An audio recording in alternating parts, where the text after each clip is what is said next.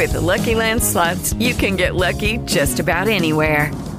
This is your captain speaking. We've got clear runway and the weather's fine, but we're just going to circle up here a while and get lucky. No, nothing like that. It's just these cash prizes add up quick. So I suggest you sit back, keep your tray table upright, and start getting lucky.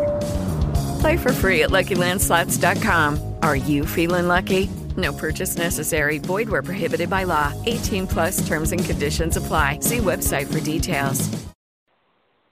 Blog Talk Radio.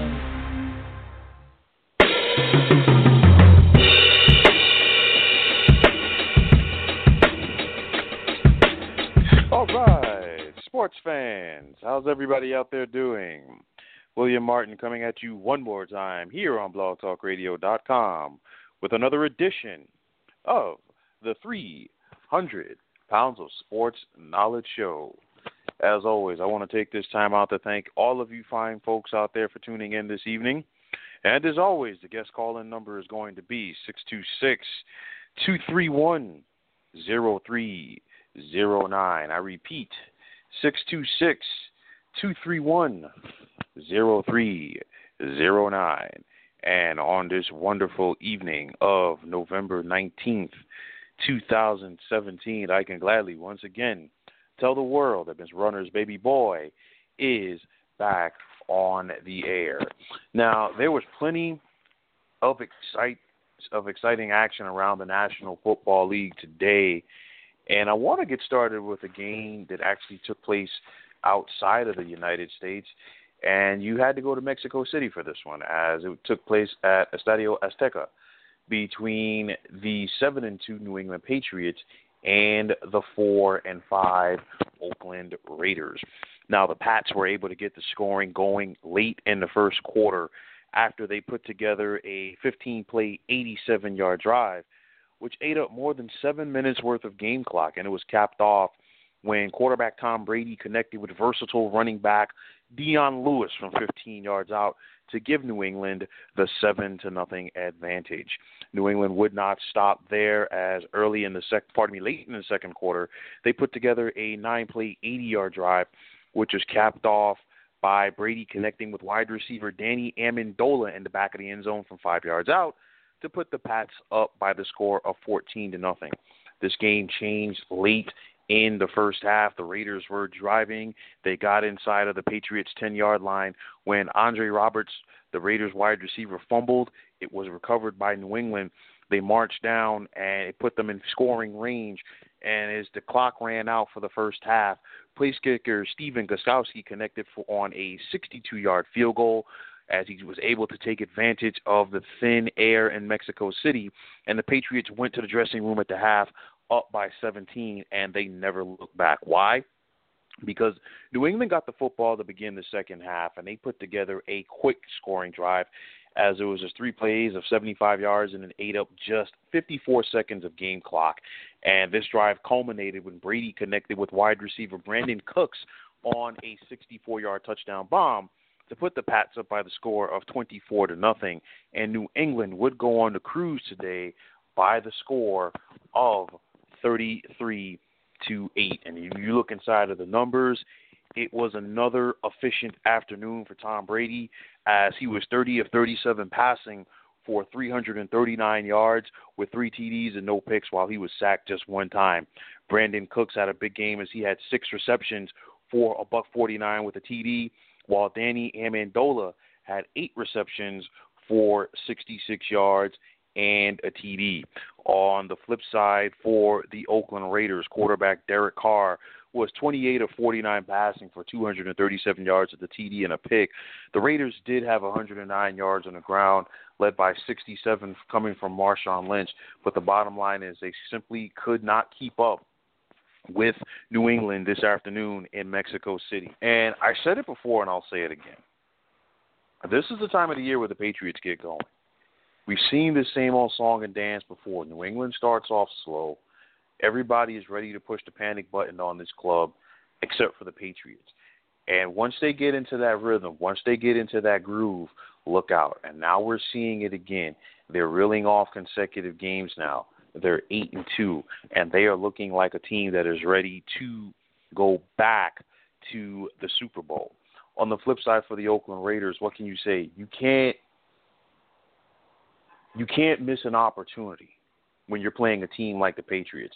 And I say that from the standpoint that the Raiders, when you get the ball, you have to execute. And because you look at the Patriots and you look at what they're doing, you're not going to slow down this offense right now if you're the Raiders.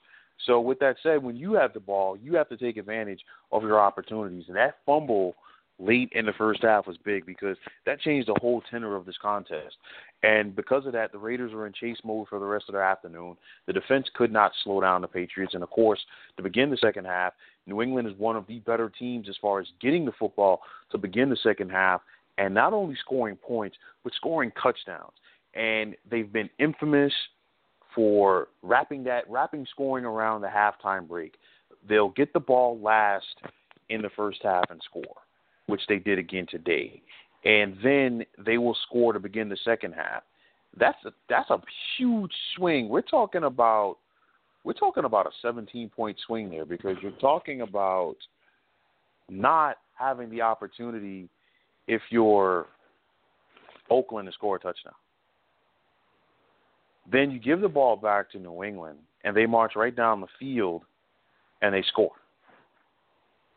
And then they get the ball to begin the second half, and they score again. And if you're the Raiders, you can't overcome that. This was a team, and I said it when the regular season started, everybody was sold on the Raiders being a Super Bowl contender this year. I told people, listen, anytime you get a lame duck team who's waiting to leave a city and go to another city to play, it's always a problem. They don't execute because guys have too many other things on their minds except for what they need to focus on, which is things on the football field. And I said it was a disservice by Mark Davis. If you really wanted to move your team, move them right away. Put them in Vegas.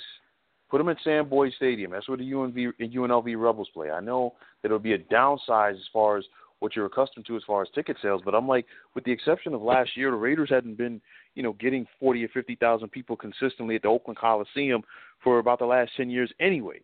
So now you're seeing, the underbelly of that, so to speak.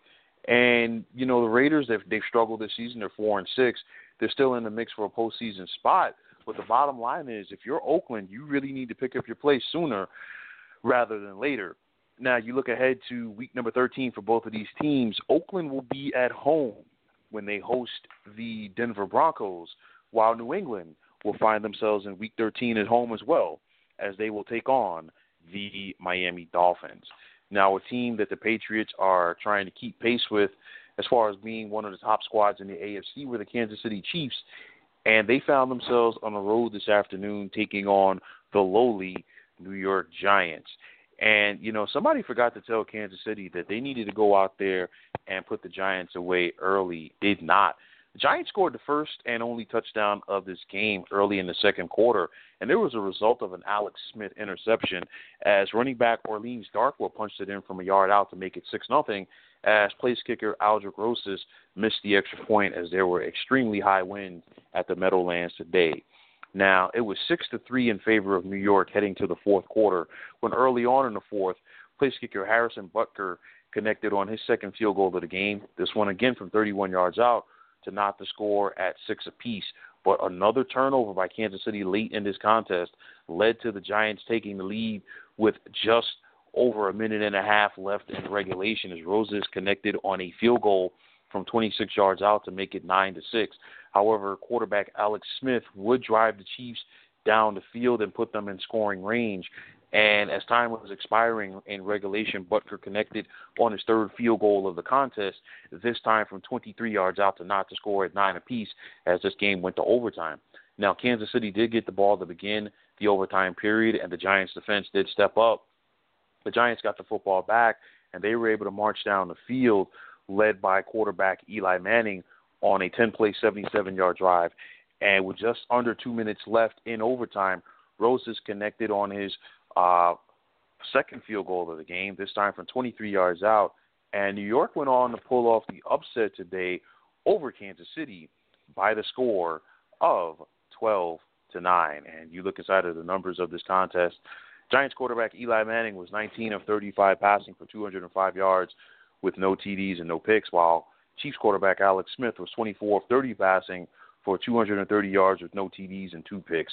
KC did have 134 yards on the ground, led by the 73 of Kareem Hunt, but the Giants shocked me as they were able to gain 112 yards on the ground, with 74 of those coming from Orleans Darkwa. Now, Chiefs tight end Travis Kelce did have 8 receptions for $109, while Tyreek Hill also chipped in with 7 receptions for 68 yards. But the bottom line is that the Chiefs were held out of the end zone, and you got to give credit to the Giants' defense. Safety Landon Collins stepped up today. He had 15 tackles. This Giants defense forced 3 interceptions, one from tight end Travis Kelce, and the other two from Alex Smith, one by Damon Snacks Harrison and the other from Janoris Jenkins, as the Giants looked like a completely different team today as they were able to upset Kansas City. And I'm going to say this. I'm going to talk about both teams, obviously, but I'm going to start off with the Giants. Credit to them, because I, like a lot of people, really ridiculed this team last week when they lost to the San Francisco 49ers, because they appeared lifeless. And I got to give a ton of credit to everybody involved in this organization, because I felt that this team quit on their head coach, Ben McAdoo, and I felt that co-owners John Mara and Steve Tisch needed to make a move following last Sunday's loss in San Francisco. The Mara family has been known to not make head coaching changes during the season. John Mara stuck to his guns. He said, Ben McAdoo's our coach for the rest of the season. The Giants had a players-only meeting this past week. Ben McAdoo sat down and watched the film with his team, and he got critical of players in certain aspects. And you saw an inspired defense today because they played better. I look at the Giants. They've been trying to make the most of a bad situation on offense. We know about the injuries. And they went out there, and all of a sudden the Giants are effectively running the football. This was a team that has struggled to run the football consistently for the past few years. All of a sudden, they're doing a decent job of it. So I look at this Giants team. They answered the bell today in a game that they weren't supposed to win in any way, shape, or form, and they went out there and they did it. Now, on the Kansas City Chiefs side, you began this season 5-0. You went out there in week 1 on the road and dominated the New England Patriots. They've lost their way. They've lost their luster. And I look at Kansas City. You're coming off of your bye week. You were 6-3. You just saw what happened last week with the Giants against the 49ers. You know that you're trying to keep up with the Patriots and the Pittsburgh Steelers to try to get a first-round bye in the AFC playoffs. And honestly, that's gone by the wayside now. I know that they beat New England so far already this season, but they lost to Pittsburgh. And it's a situation, Pittsburgh and New England are not slowing down anytime soon. So if you're Kansas City, you can forget about that. You had to go out there and answer the bell and take care of this team early. And the last thing that you want to do when you're favored to beat a team and beat a team bad, you don't want to give them the opportunity to hang around because they get confidence. And that's what Kansas City did today. And, you know, you typically don't say this about an Andy Reid coached team, but I'm not sure if Kansas City was prepared to play today. Because even if you go back to the end of the fourth quarter, the Chiefs are driving, they get down there, they had to settle for a field goal. Okay, they tie the game, and they go to overtime. Kansas City gets the ball. You had all of that momentum from that game-tying drive, and they could not capitalize. And it was, in watching it, especially on offense, I looked at a team where everybody was looking around for somebody else to make that play instead of trying to be the guy themselves to make that play. And that was one of the things that cost Kansas City. Now, luckily for them, nobody is really contending with them in the AFC West as of right now. But Kansas City has to find a way to figure things out, and they got to figure things out on offense because right now the Chiefs are not having fun. And typically whenever you're losing, you're not having fun, and the Chiefs have to get back to that aspect if they want to be Super Bowl contenders coming down the stretch here in 2017. Now, you look ahead to week number 13 for both of these clubs. Week number 12, rather, for both of these clubs. The Giants have a short turnaround as they will be on the road this Thursday night to take on the Washington Redskins, while for Kansas City, they will be at home on Sunday afternoon to face the Buffalo Bills. Folks, as always, the call-in number is going to be 626-231-0309. I repeat, 626-231-0309.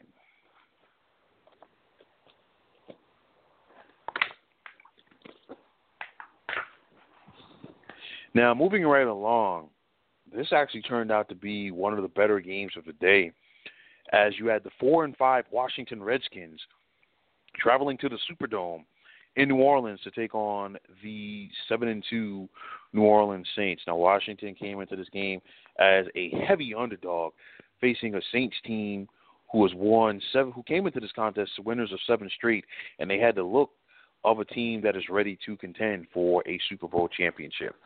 But it was the Redskins who surprised people early, as late in the first quarter, the score was tied at 3 when Washington put together a 7-play, 75-yard drive, which was capped off when quarterback Kirk Cousins connected with Chris Thompson from 16 yards out to give Washington the 10-3 advantage. Now, New Orleans would immediately respond by putting together a quick 4-play, 80-yard drive, which is capped off by a 36-yard run from running back Mark Ingram to knock the score at 10 apiece.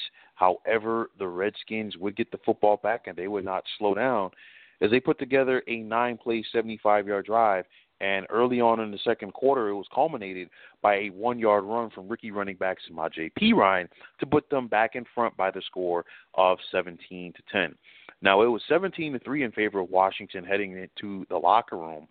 And the Redskins shocked some people midway through the third quarter by going for a fake punt deep in their own territory. And Washington was able to turn this into a 12-play, 94-yard drive that was capped off when quarterback Kirk Cousins found wide receiver Ryan Grant from 40 yards out to give Washington the 24-13 lead.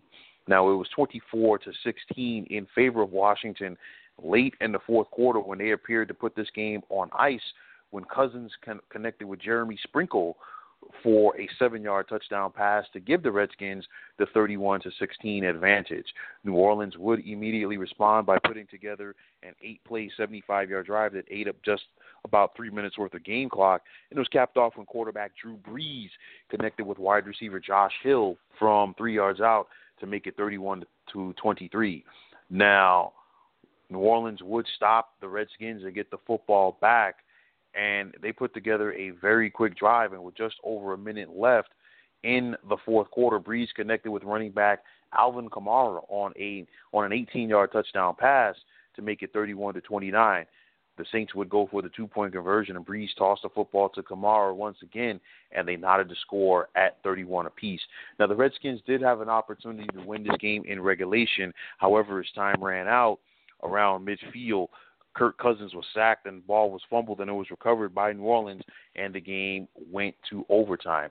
Now, after a quick 3-and-out for the Washington offense, New Orleans got the football back, and they immediately were able to move into field goal range, and Will Lutz connected on a 34-yard field goal to give New Orleans the come-from-behind victory at home. And it was a big game for quarterback Drew Brees, as he was 29 of 41 passing for 385 yards or 2 TDs and a pick while he was sacked twice. But the Saints' rushing attack did not slow down, as they had 160 yards on the ground, with 134 of those coming from Mark Ingram on just 11 carries. Now, Washington did have a big day on the ground as well, as they had 156 yards as a team, with 117 of those coming from Samaje Perine on 23 carries. Now, Kirk Cousins was 22 of 32 passing for 322 yards with 3 TDs and no picks, but he was sacked by this Saints defense, and I talked about how they stepped up late in this contest. And for Washington, they've been a tough team to figure out all season long, because when you expect them not to contend, that's when the Redskins have played some of their better football. And they played some good football for about 3.5 quarters today. And they simply could not seal the deal. And for New Orleans defensively, it wasn't what we've seen from this team in recent weeks. But they still were able to find a way to win, because what we've seen in recent weeks from the Saints is the fact that they've been playing good football and winning without really relying on the right arm or Drew Brees. They had to rely on Drew Brees a little bit more today, but he showed you that he could still get it done. And that's very telling of this team, because they're going to the playoffs, regardless if they win the NFC South or not. And you better be hopeful, if you're a playoff team out there in the NFC, that you don't have to go to New Orleans and face them, because in that building, especially in January, they are almost impossible to defeat with Drew Brees under center. So I look at this team. I think that they're going to get it back on defense. This was a hiccup today. They were unable to slow down Kirk Cousins, but most importantly, they were able to get the victory. Now, you look ahead to week number 12 for both of these teams. The big one in the NFC is New Orleans will be on the road to take on the Los Angeles Rams. And like I said, for the Redskins, it's a quick turnaround, as they will host the New York Giants this Thursday night. And speaking of big ones in the NFC, we had another big one, as you had the 7-2 Los Angeles Rams traveling to take on the 7-2 Minnesota Vikings in a potential playoff preview. And it looked like the Rams offense was going to keep that momentum going for themselves, as they took the opening kickoff and marched down the field on a 9-play, 75-yard drive, which is capped off by a 6-yard run from running back Todd Gurley to put them in front by the score of 7-0. However, early in the second quarter, Minnesota was able to tie this contest at 7 apiece when Latavius Murray scored on an 8-yard run to knot the score. The score would remain that way until early in the fourth quarter, when Minnesota was able to put together an 11-play, 71-yard drive that ate up more than 6 minutes worth of game clock, as Murray scored his second touchdown of the game, this time from 2 yards out, to make it 14-7. And right after that, Minnesota was able to, make a good stop on this Rams offense. They got the football back and they marched down the field on a quick 5-play, 93-yard drive, and it was capped off when quarterback Case Keenum connected with wide receiver Adam Thielen on a 65-yard touchdown pass to make it 21-7 in favor of the home team. And Minnesota would go on to win this contest today by the score of 24-17. And you look inside of the numbers, Rams quarterback Jared Goff was 23 of 37 passing for 225 yards with no TDs and no picks, while he was sacked twice. While Case Keenum was 27 of 38 passing for 280 yards with a TD and a pick. And we talked about the Rams rushing attack coming into this contest, but it was all about the Vikings today, as they had 171 yards on the ground. And they just simply out-physicaled the Rams at the line of scrimmage. Adam Thielen had a big game, as he had 6 catches for 123 yards with a touchdown grab, while Robert Woods had 8 catches for 81 yards for the Rams. And I looked at this contest, and I figured this was going to be a litmus test for both teams, because they were 7-2, each one of them, coming into this contest. But you just wanted to see how each squad would look against a better team. And I look at the Rams today. They did not pass the test in any phase of the game, because you look at this defense, they got punched in the mouth. They could not stop this Vikings offense. They could not breathe on Case Keenum, more or less stop him. And then I talked about what Minnesota was able to do and how they were able to run the football. You got to slow these guys down. And for the Rams right now, things are going to be very tough. It's not going to get any easier for this bunch. So defensively, they got to get back to being more physical at the line of scrimmage. And it goes the same on offense, because the Rams' identity begins. I know a lot of people are talking about Jared Goff, but the Rams' identity begins with them being able to run the football. If they can't run the football, it's going to make life tough for what they want to do with quarterback Jared Goff. And for the Minnesota Vikings, what can you say? This team just goes out there, they keep on winning. Whoever is out there on this team is the next man up, They go out there. Everybody is hungry. This defense is flying around the football, and they're going to be tough to score on. And you look at the mess behind them in the NFC North, they're not slowing down. They're just going out there taking care of their business. And as they take care of their business, the wins continuously pile up. Now, you look ahead to week number 12 for both of these clubs. Los Angeles will be back at home when they face the New Orleans Saints, while for Minnesota, it's a quick turnaround as they will be on the road this Thursday afternoon to take on the Detroit Lions. Folks, as always, the call-in number is going to be 626-231-0309. I repeat, 626-231-0309.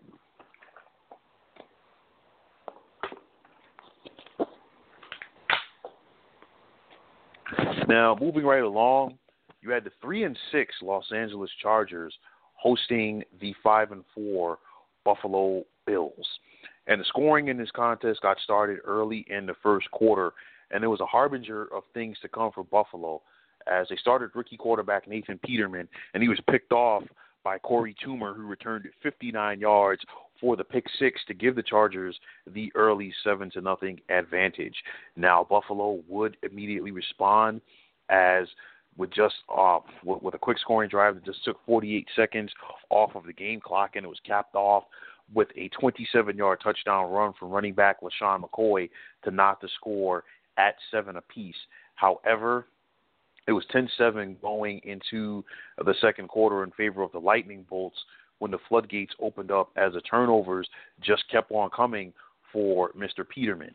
Interception after interception after interception consistently put the Chargers in good field position as Nathan Peterman threw 5 picks in the first half, and he became the first quarterback since Archie Manning in 1973 to throw 5 interceptions on 15 passes or fewer. Now, Bills head coach Sean McDermott decided to bench Peterman at the half in favor of veteran quarterback Tyrod Taylor as Buffalo was trailing 37-7. The change in quarterback really would not make a difference as the Bills were so far behind, and you had a Chargers defense which is flying around to the football this afternoon as Los Angeles were going to easily win this game today by the score of 54-24. And you look at this Chargers team, they possessed the football today for more than 36 minutes, and they forced 6 turnovers from this Buffalo Bills team. I talked about Nathan Peterman. He was 6 of 14 for 66 yards with no TDs and 5 picks. That ain't going to get it done. Tyrod Taylor came in and was 15 of 25 passing for $158 with a TD, but the Bills have simply had a tough road ahead of them as far as trying to get back into this contest. Buffalo did manage to get 173 yards rushing, with 114 of those coming from Sean McCoy, but it really didn't make a difference. Phillip Rivers had a good game, but he didn't need to have a big game today for the Chargers because of their defense. He was 20 of 32 passing for 251 yards with 2 TDs and no interceptions. And there was actually a Kellen Clemens sighting as the backup quarterback got into the game today for the Chargers, and he was 5 of 5 passing for 33 yards. Los Angeles had 146 yards on the ground, while their receiving game was led by Keenan Allen, who had 12 receptions for $159 and 2 TDs. Or anybody out there who had him on their fantasy team this week really made out pretty good. I talked about this Chargers defense. They were flying around the football. Casey Hayward had 2 picks. I mean, it was really bad for the Buffalo Bills this afternoon. And I'll tell you like this. I thought it was a mistake when Sean McDermott made the announcement that he was going to bench Tyrod Taylor in favor of the rookie Nathan Peterman. And I think this decision really blew up in his face like the Hindenburg. And on top of that, I'm going to make the statement that I think Sean McDermott is losing this team now, because the Buffalo Bills were 5-2, and they were 5-2 because they were running the football effectively and they were playing lights out defense. If you look at their last 3 games, which have all been losses, they've been dominated, and a big reason why they've been dominated is because their defense has not shown up. And stopping people was a big thing. It was a big part of the formula for the Buffalo Bills' success. Tyrod Taylor doesn't play defense. And even in the last two games in which they lost, you can't put that on Tyrod Taylor. Now, you bench Tyrod Taylor in favor of a rookie. The rookie and Peterman stunk it up today. And now you go back to Tyrod Taylor. If you're going to bench a guy, you bench him. Now you're going to flip-flop, and your team doesn't like that because they don't know who they're supposed to get behind. So I really think this was a damaging move by Sean McDermott to bench Tyrod Taylor. It blew up in his face today, and I think that is going to continue. Now, for the Chargers, they're 4-6. This team was 0-4. And you look at some of their close losses, we could easily make the case that the Chargers could be 6-4, if not 7-3 right now. So I look at it like this. You got Kansas City struggling in the AFC West, and the Chargers are figuring it out. The first team to 8 wins. This gets this division crown.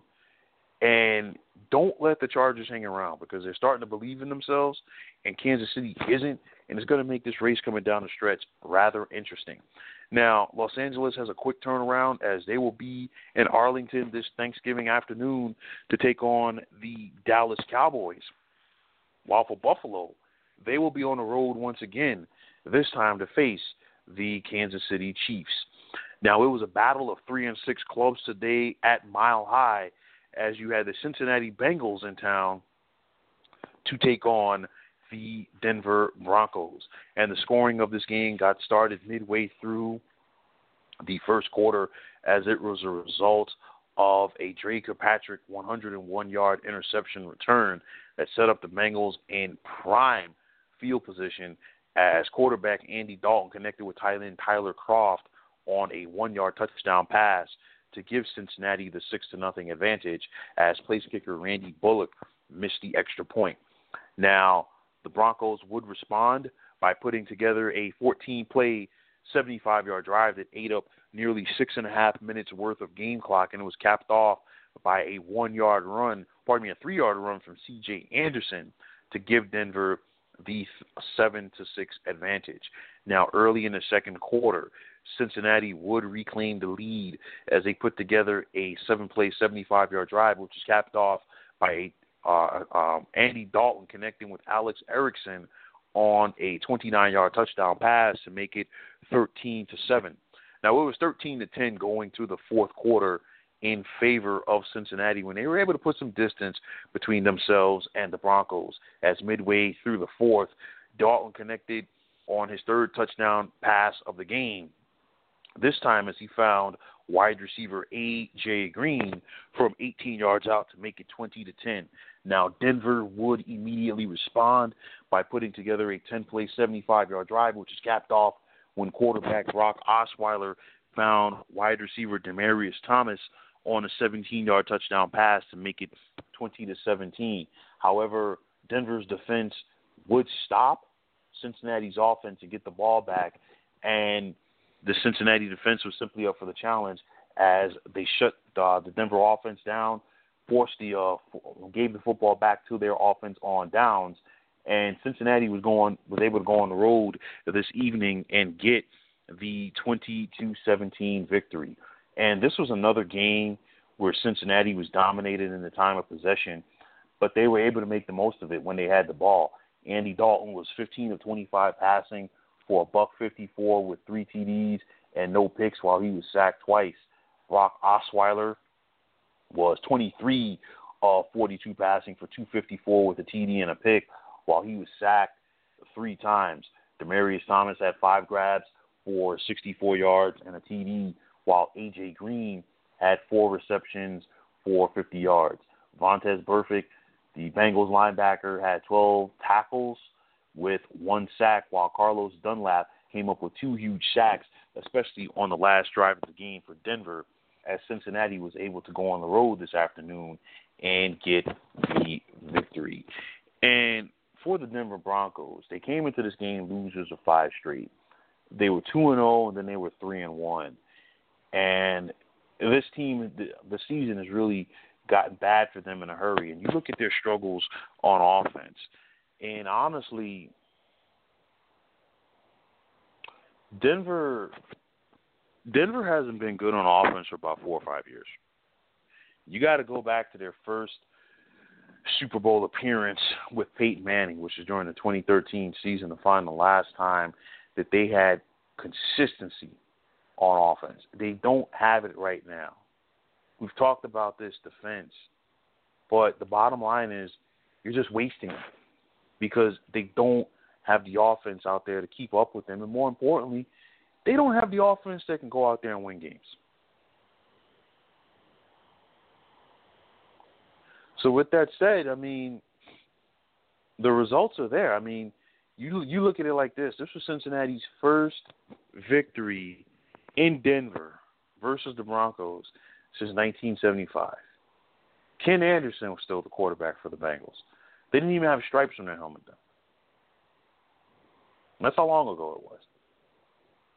But it comes down to the offense of the Denver Broncos. They simply can't score consistently.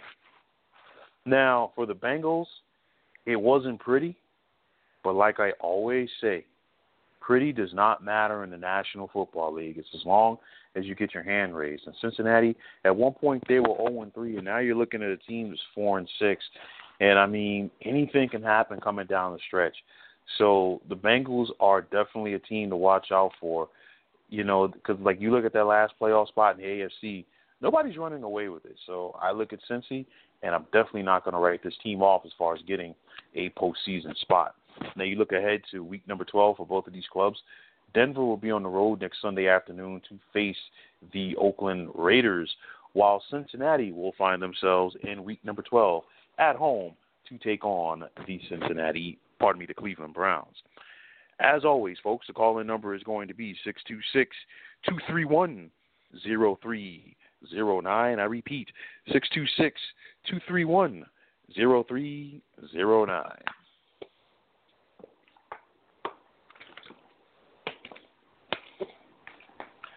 Now, moving right along, you had the 5-4 Detroit Lions in the Windy City to take on the 3-6 Chicago Bears. And the Bears, they've been playing tough, and they've been playing much better than their record. And that showed up early as the Bears jumped out in front of the Lions. It was 3-0 in favor of Chicago late in the first quarter when rookie quarterback Mitchell Trubisky connected with Adam Shaheen on a 1-yard touchdown pass to give the Bears the 10-6 advantage. However, the Bears giveth and they also taketh away. And a fumble was returned by DJ Hayden for the Lions early in the second quarter to make it 10-7, and that gave the Lions some life. Now, the Bears were able to immediately respond by putting together an 8-play, 78-yard drive, which ate up 5.5 minutes of game clock, and it was capped off by a 12-yard touchdown run from Jordan Howard to make it 17-7. But at that point, the Lions started to get a rhythm for themselves. They got the football back. They went down the field on a 7-play, 86-yard drive.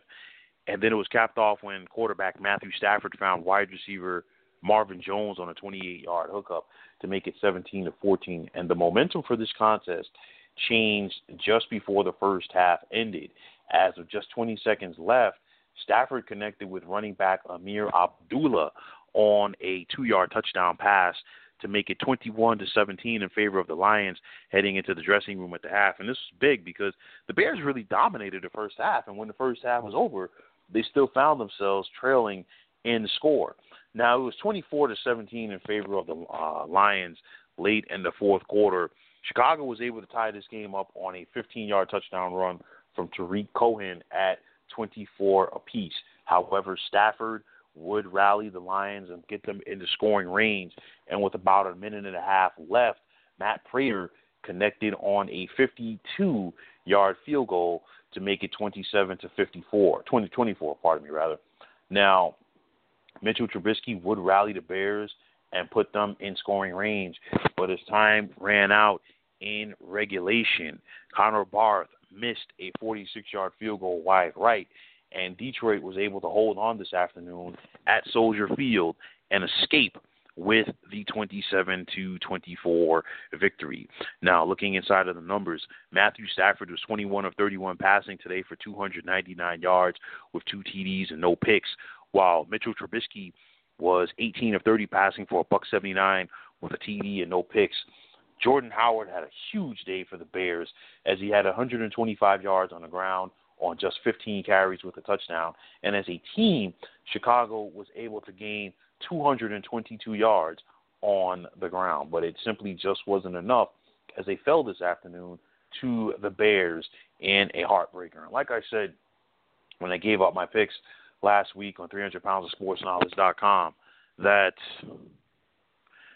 the Lions are going to be in for a dogfight today, because you look at this Bears team, and like I said, they're 3-7, but they are playing much better than their record. And I give Chicago a year. They're going to get more seasoning because this is a young team. They're going to get more seasoning, and they are going to be very, very tough. If you look at John Fox's track record throughout his coaching career, it was at Carolina and also with Denver. You give this guy a couple of years, he gets a team and an organization turned around, and I think the Bears are right on the cusp of that. Now, for the Lions, again, it wasn't pretty, but pretty doesn't matter in the NFL. As long as you can get your hand raised, move on to your next game, and try to build some momentum off of that, and that's what Detroit was able to do. Now, for the Lions, of course, they're going to have their annual Thanksgiving game at home on Thursday afternoon this week when they host the Minnesota Vikings. And for Chicago, they will find themselves on the road next Sunday afternoon to take on the Philadelphia Eagles. Now, a big rival for both the Bears and the Lions in the NFC North is the Green Bay Packers. And the Packers came into play today with a record of 5-4 as they were hosting the 4-5 Baltimore Ravens. And defense was the name of the game at Lambeau Field this afternoon, but it was more the defense of the Baltimore Ravens as they forced turnover after turnover after turnover from Packers quarterback Brett Hundley, namely 3 interceptions from him, and they also sacked him 6 times, with 2 of those coming from veteran outside linebacker Terrell Suggs, as the Ravens were able to go on the road and get the dominating 23-0 victory. And for Ravens quarterback Joe Flacco, he was 22 of 28 passing today for $183 with a TD and a pick, while he was sacked 3 times. And you look at Brett Hundley, he had a very tough day. He was 21 of 36 passing for 239 yards for no touchdowns and 3 picks, while I talked about the 6 sacks. Devontae Adams did have a big game for the Packers as he had 8 grabs for 126 yards, but he could not get to the end zone. And this Packers team could not get to the end zone as they were shut out and simply dominated today by the Ravens at home. And for Green Bay, you look at this team, they've obviously fallen apart without Aaron Rodgers, and that was to be expected. But, I mean, going forward, anybody who wants to doubt the worth of Aaron Rodgers, just look at this offense since he hasn't been there. Putrid at best is like the best way to sum it up for them. And for the Ravens, they came off of their bye, and you look at this team, they're not good on offense. They're playing solid defense, and they're very good on special teams. That's what's keeping them in the games, and that's what's keeping them afloat in the playoff race, because it has not been pretty for the Ravens, and they're 5-5. And anything can happen coming down the stretch. They're not going to catch Pittsburgh for the top spot in this division, obviously.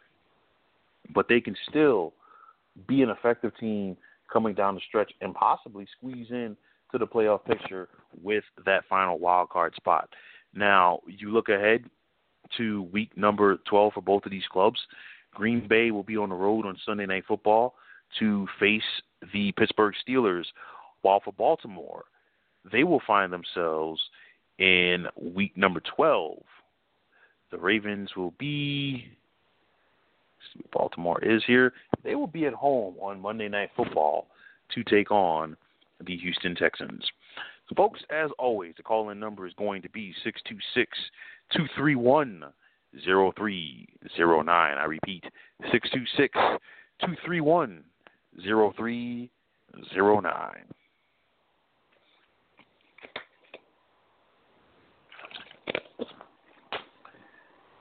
Now, moving right along, you had the 6-3 Jacksonville Jaguars, who were looking to avoid a misstep by taking on the 0-9 Cleveland Browns. And Jacksonville got the scoring going today at snowy Cleveland midway through the first quarter when quarterback Blake Bortles found veteran tight end Mercedes Lewis from 10 yards out to give Jacksonville the early, 7-0 advantage. Now, it was 10-0 in favor of Jacksonville early in the second quarter when Cleveland was able to mount a drive when rookie quarterback Deshaun Kaiser connected with running back Duke Johnson Jr. on a 27-yard touchdown pass to make it 10-7. It was 13-7 late in this contest in favor of Jacksonville when their defense stepped up and sealed the deal. They forced a fumble from Kaiser, which was recovered in the end zone by linebacker Tevin Smith, as the Jacksonville Jaguars were going to win this contest today by the score of 19-7. And it was all about Jacksonville's defense today as they limited Cleveland to just 184 yards of total offense. The Browns only possessed the ball today for a little bit over 23 minutes. And on top of that, Jacksonville forced 5 Cleveland turnovers.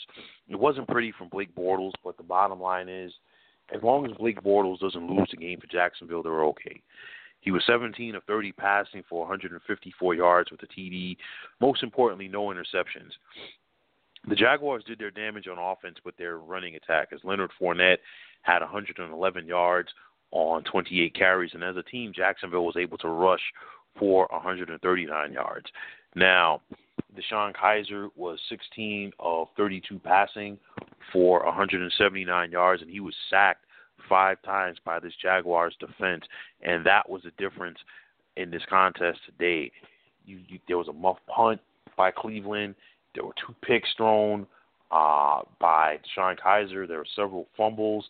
I mean, it's a situation. I mean, Deshaun Kaiser had one of the fumbles himself, or pardon me, 2 rather, and it's a situation. First and foremost, Deshaun Kaiser should not be the quarterback of this team. I've said it before, and I'll say it again. There's too much youth on this club. They're coming into the season. There were only 3 players on the Browns roster that were 30 years of age or more. There are only 3 guys on this team that had playoff experience. So if you're the youngsters on the squad, like most of this team is, who's there to teach you what it takes to win and be successful in the National Football League? The answer is nobody.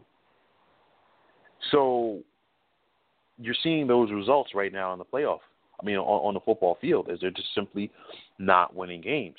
And for Jacksonville, it was not pretty offensively, but I'm going to give this team a ton of credit because for a young team like Jacksonville, who's trying to focus and get to the playoffs, when you have games like this that you're expected to win, it's very easy for you to go out there and lay down. We saw it today with the veteran club from Kansas City. Jacksonville was expected to go out there. They went on the road. They handled their business. And because of that, they're 7-3, and now they're still sitting in first place. Now they're all alone in first place in the AFC South because, remember, Tennessee lost on Thursday night to Pittsburgh. So if you're Jacksonville, you really have to feel good about yourselves as you head back home coming down the stretch for the regular season. Now you look ahead to week number 12 for both of these clubs. Jacksonville will be on the road to face the Arizona Cardinals, while Cleveland will be on the road to take on the Cincinnati Bengals. Now, moving right along, you had the 3-6 Tampa Bay Buccaneers in South Florida to take on the 4-5 Miami Dolphins. Of course, this contest was scheduled to take place in week number 1, but it was rescheduled due to the aftermath of Hurricane Irma. Now, late in the first quarter, it was 3-0 in favor of Tampa Bay when Miami scored the first touchdown in the contest as they put together a 7-play, 90-yard drive, which is capped off when quarterback Jay Cutler connected with wide receiver Jarvis Landry on a 2-yard pass, to give Miami the 7-3 advantage. Now, it was 7-6 in favor of Miami early in the second quarter when Bucs quarterback Ryan Fitzpatrick found rookie tight end O.J. Howard from 6 yards out to give Tampa Bay the 13-7 advantage. Now, the score remained that way until late in the first half when Fitzpatrick found wide receiver Deshaun Jackson from 4 yards out to give Tampa Bay the 20-7 lead at the half. Now, Miami would rally as quarterback Jay Cutler was taken out of this game with an injury, and they relied on quarterback Matt Moore. And late in this contest, with the Dolphins trailing by a touchdown, Moore connected with wide receiver Kenny Stills on a 61-yard touchdown pass to knock the score at 20 apiece. However, the Bucs got the football back, and this Dolphins defense simply could not step up and make the key plays to stop this offense and Fitzpatrick. Fitzpatrick led the Bucs into scoring position, and with just 4 seconds left in this contest, Patrick Murray would connect on his third field goal of the game to put Tampa Bay back in front by the score of 23-20, and a fumble on the ensuing kickoff led to a touchdown for the Bucs, as Tampa Bay would go on to win this contest today by the score of 30-20.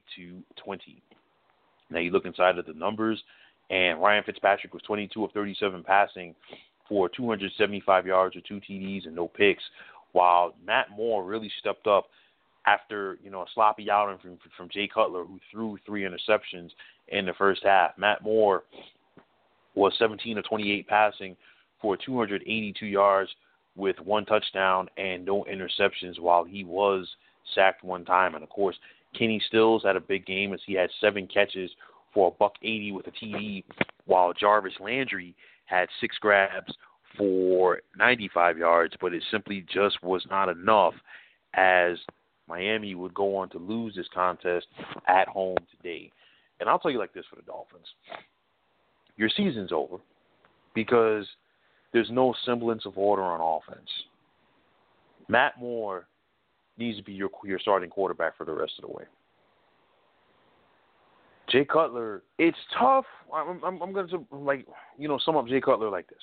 It's tough when a guy has his foot out the door, because Jay Cutler had all but retired and was ready to take a network job, and the Dolphins came calling and offered him $10 million, and he came back for the paycheck. It's just not there for him anymore. You don't see it. It's like a deer in headlights. And anytime you have a situation like that, it is a recipe for disaster. And if I'm Adam Gase, the Dolphins head coach, I make the move. This team played better in the second half with Matt Moore as a quarterback. There have been people that have been clamoring to see Matt Moore as a Dolphins starting quarterback for weeks. So going forward, Matt Moore has to be the guy.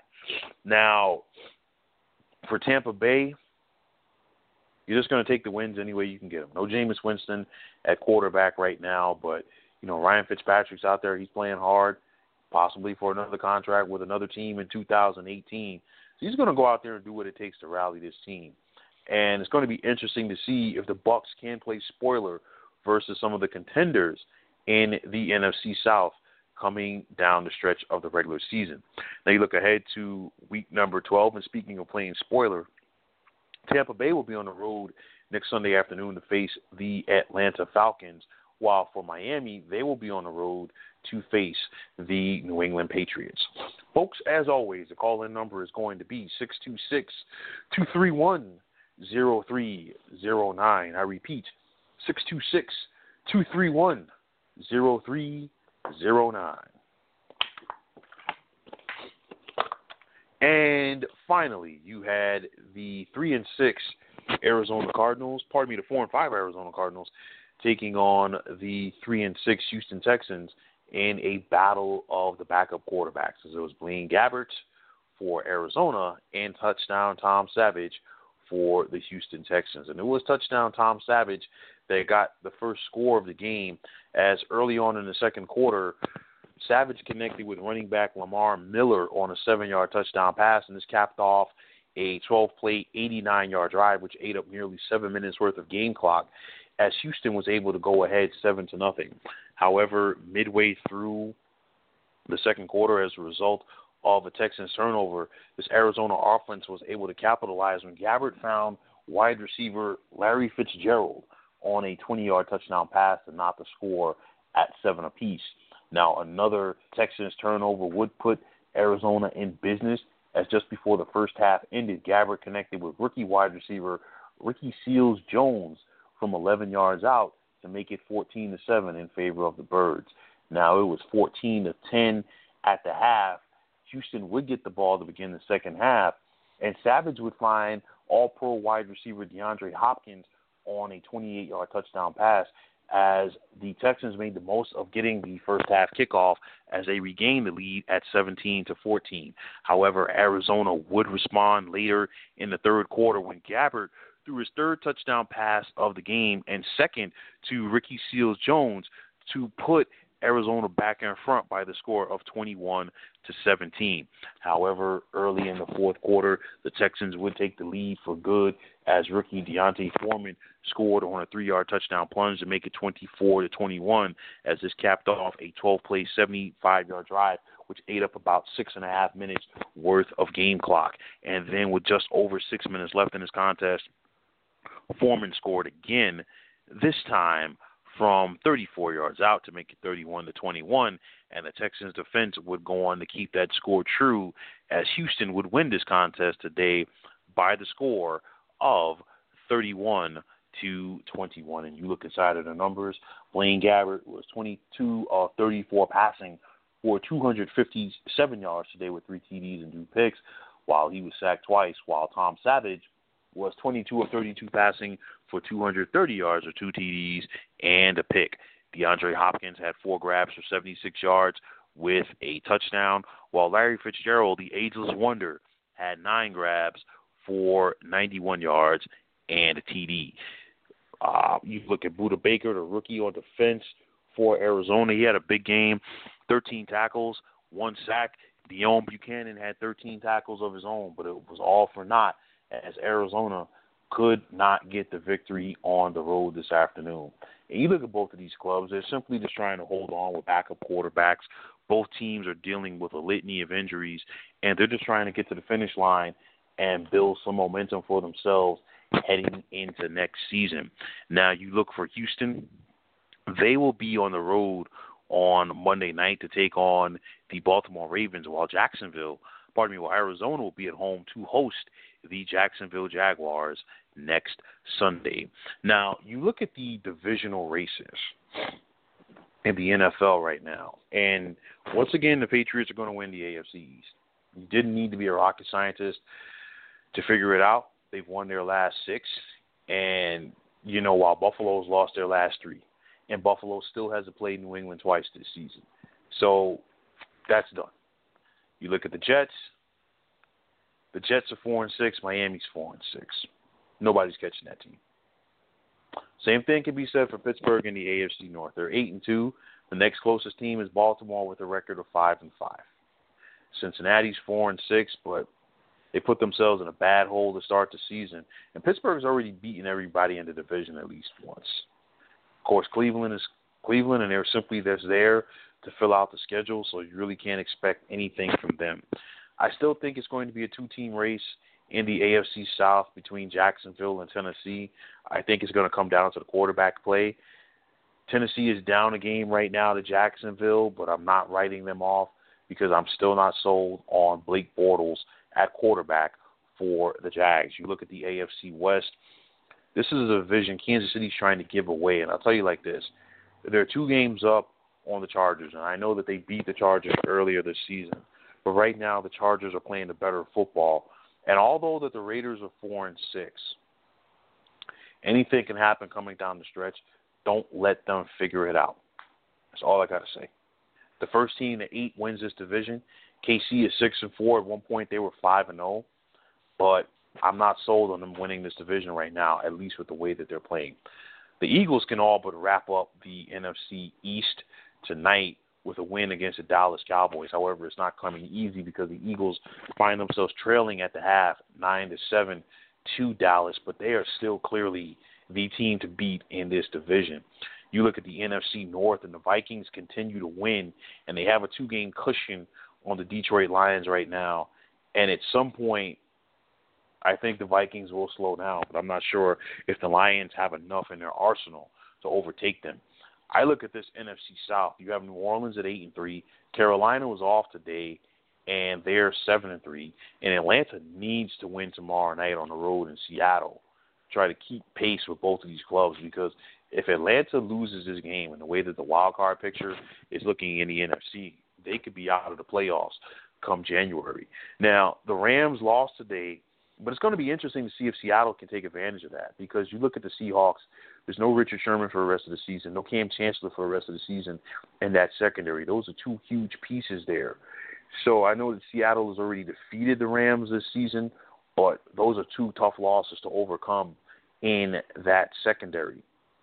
Now you look at the playoff picture as a whole, both Pittsburgh and New England are 8-2, and that matchup next month in Pittsburgh is looming huge in order to get home field advantage throughout the AFC playoffs. Don't look now, but if the AFC playoffs began today, it would be Jacksonville who would have the 3 seed. You have Kansas City was the 4 seed as virtue of being the first place team in the AFC West, and your 2 wildcard teams right now are Tennessee and Baltimore. Tennessee is 6-4, while Baltimore is 5-5, and they get the tiebreaker over the Buffalo Bills, in head-to-head action. But then you also look at the fact that Buffalo is fading, and then you have a whole bunch of clubs there at 4-6. You have Miami, the Jets, Cincinnati, Houston, the Chargers, and Oakland. All of these teams are 4-6, and all of them are 1 game behind Buffalo.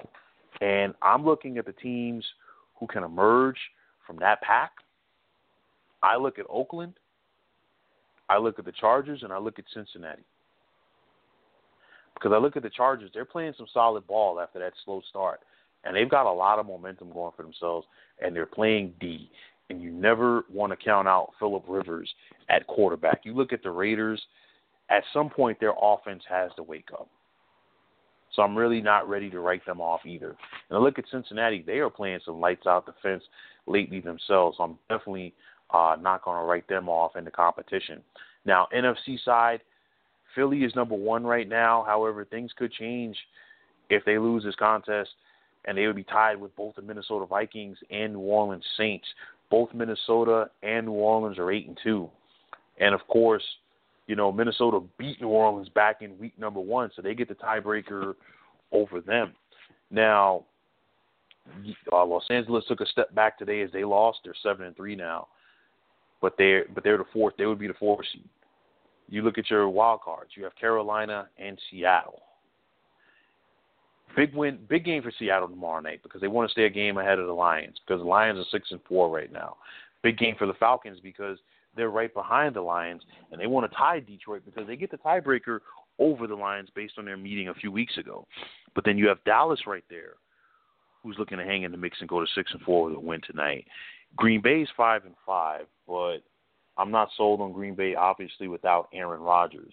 Now, the 4-6 clubs, you have Washington, you have Arizona, and you have Tampa Bay. I don't think any of those teams can make a push.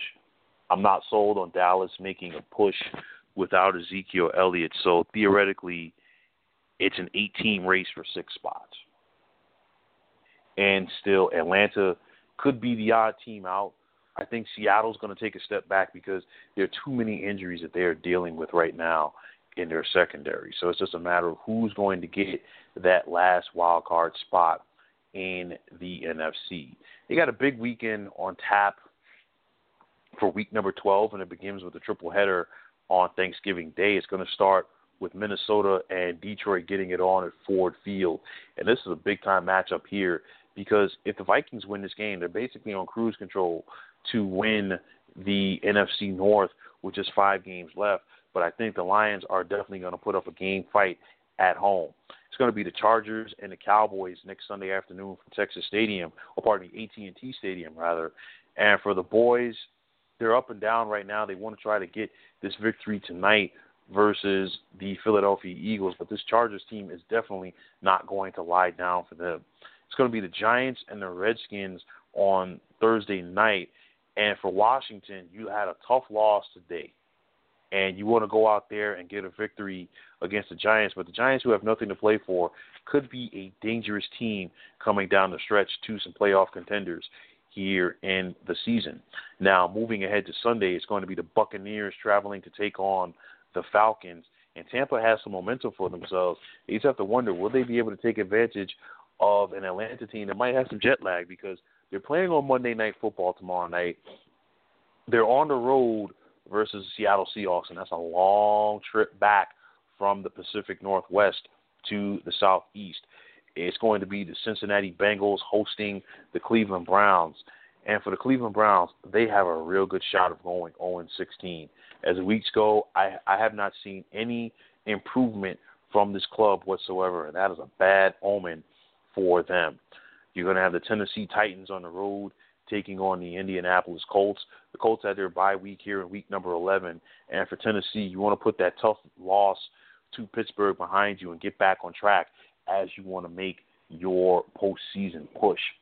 Next Sunday afternoon, somebody's got to win, as the 5-5 Buffalo Bills will take on the 6-4 Kansas City Chiefs. A few weeks ago, both of these teams are flying high. Buffalo began the season 5-2, and Kansas City began the season 5-0. Now KC 6-4, while Buffalo is 5-5. But like I said, that back and forth of the quarterback position could really hurt the Buffalo Bills. You're going to have the New England Patriots hosting the Miami Dolphins. The Dolphins look better with Matt Moore at quarterback, but I'll tell you like that right now. The Patriots are simply rolling right now, and they are ready to put the bow on another AFC East championship. It's going to be the Carolina Panthers traveling to take on the New York Jets. Both of these teams had their bye weeks, Steve.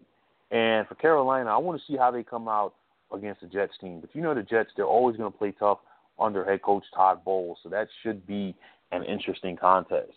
You're going to have the Bears taking on the Eagles, and, you know, we still got to see how this game works out for the Eagles tonight. But I'll tell you like this, Chicago is definitely going to be a tough out for them because John Fox-led clubs never give up. Now, depending on how things go for Seattle tomorrow night, this could be a very interesting game for them on Sunday when they travel to take on the San Francisco 49ers.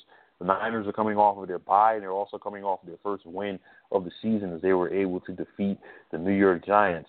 So for Seattle, you might have to pack a lunch to get a victory in this one. Now, it's going to be the Oakland Raiders hosting the Denver Broncos next Sunday afternoon. And for the loser, they're all but eliminated from the playoff race. But for the winner, they could be sitting pretty in the AFC West picture. Now, this one could be a potential playoff preview in the NFC as you're going to have the New Orleans Saints traveling to take on the Rams.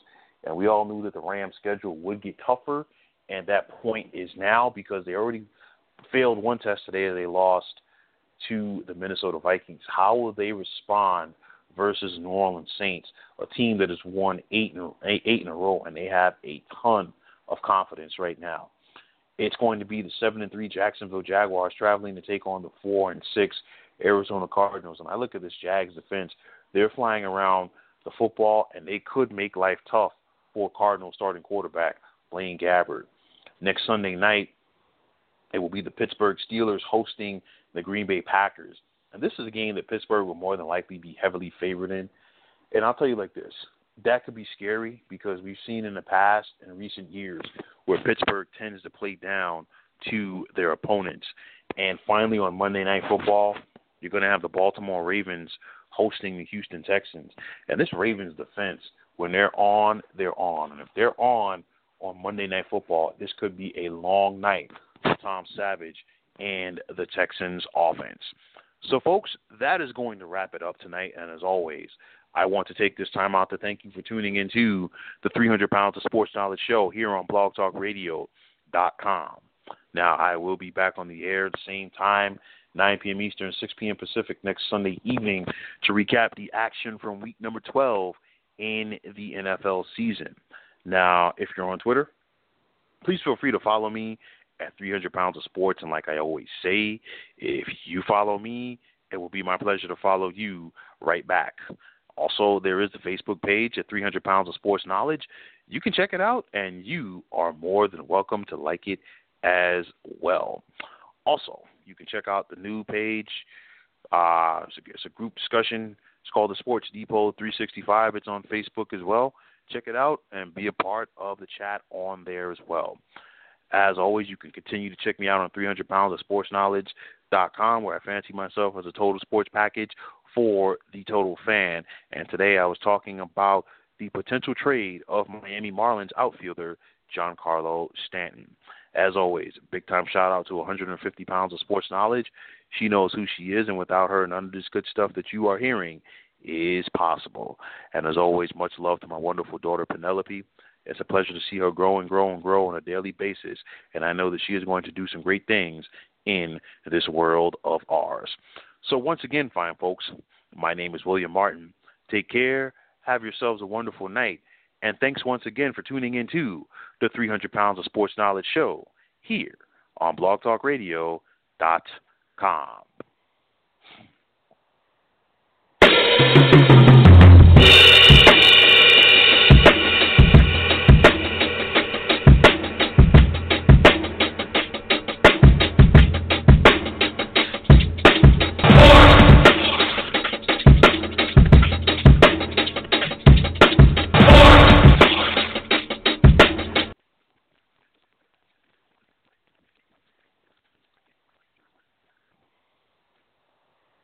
Hello, it is Ryan, and we could all use an extra bright spot in our day, couldn't we? Just to make up for things like sitting in traffic, doing the dishes, counting your steps, you know, all the mundane stuff. That is why I'm such a big fan of Chumba Casino. Chumba Casino has all your favorite social casino-style games that you can play for free anytime, anywhere with daily bonuses. That should brighten your day a little. Actually, a lot. So sign up now at ChumbaCasino.com. That's ChumbaCasino.com. No purchase necessary. VGW Group. Void where prohibited by law. See terms and conditions. 18+.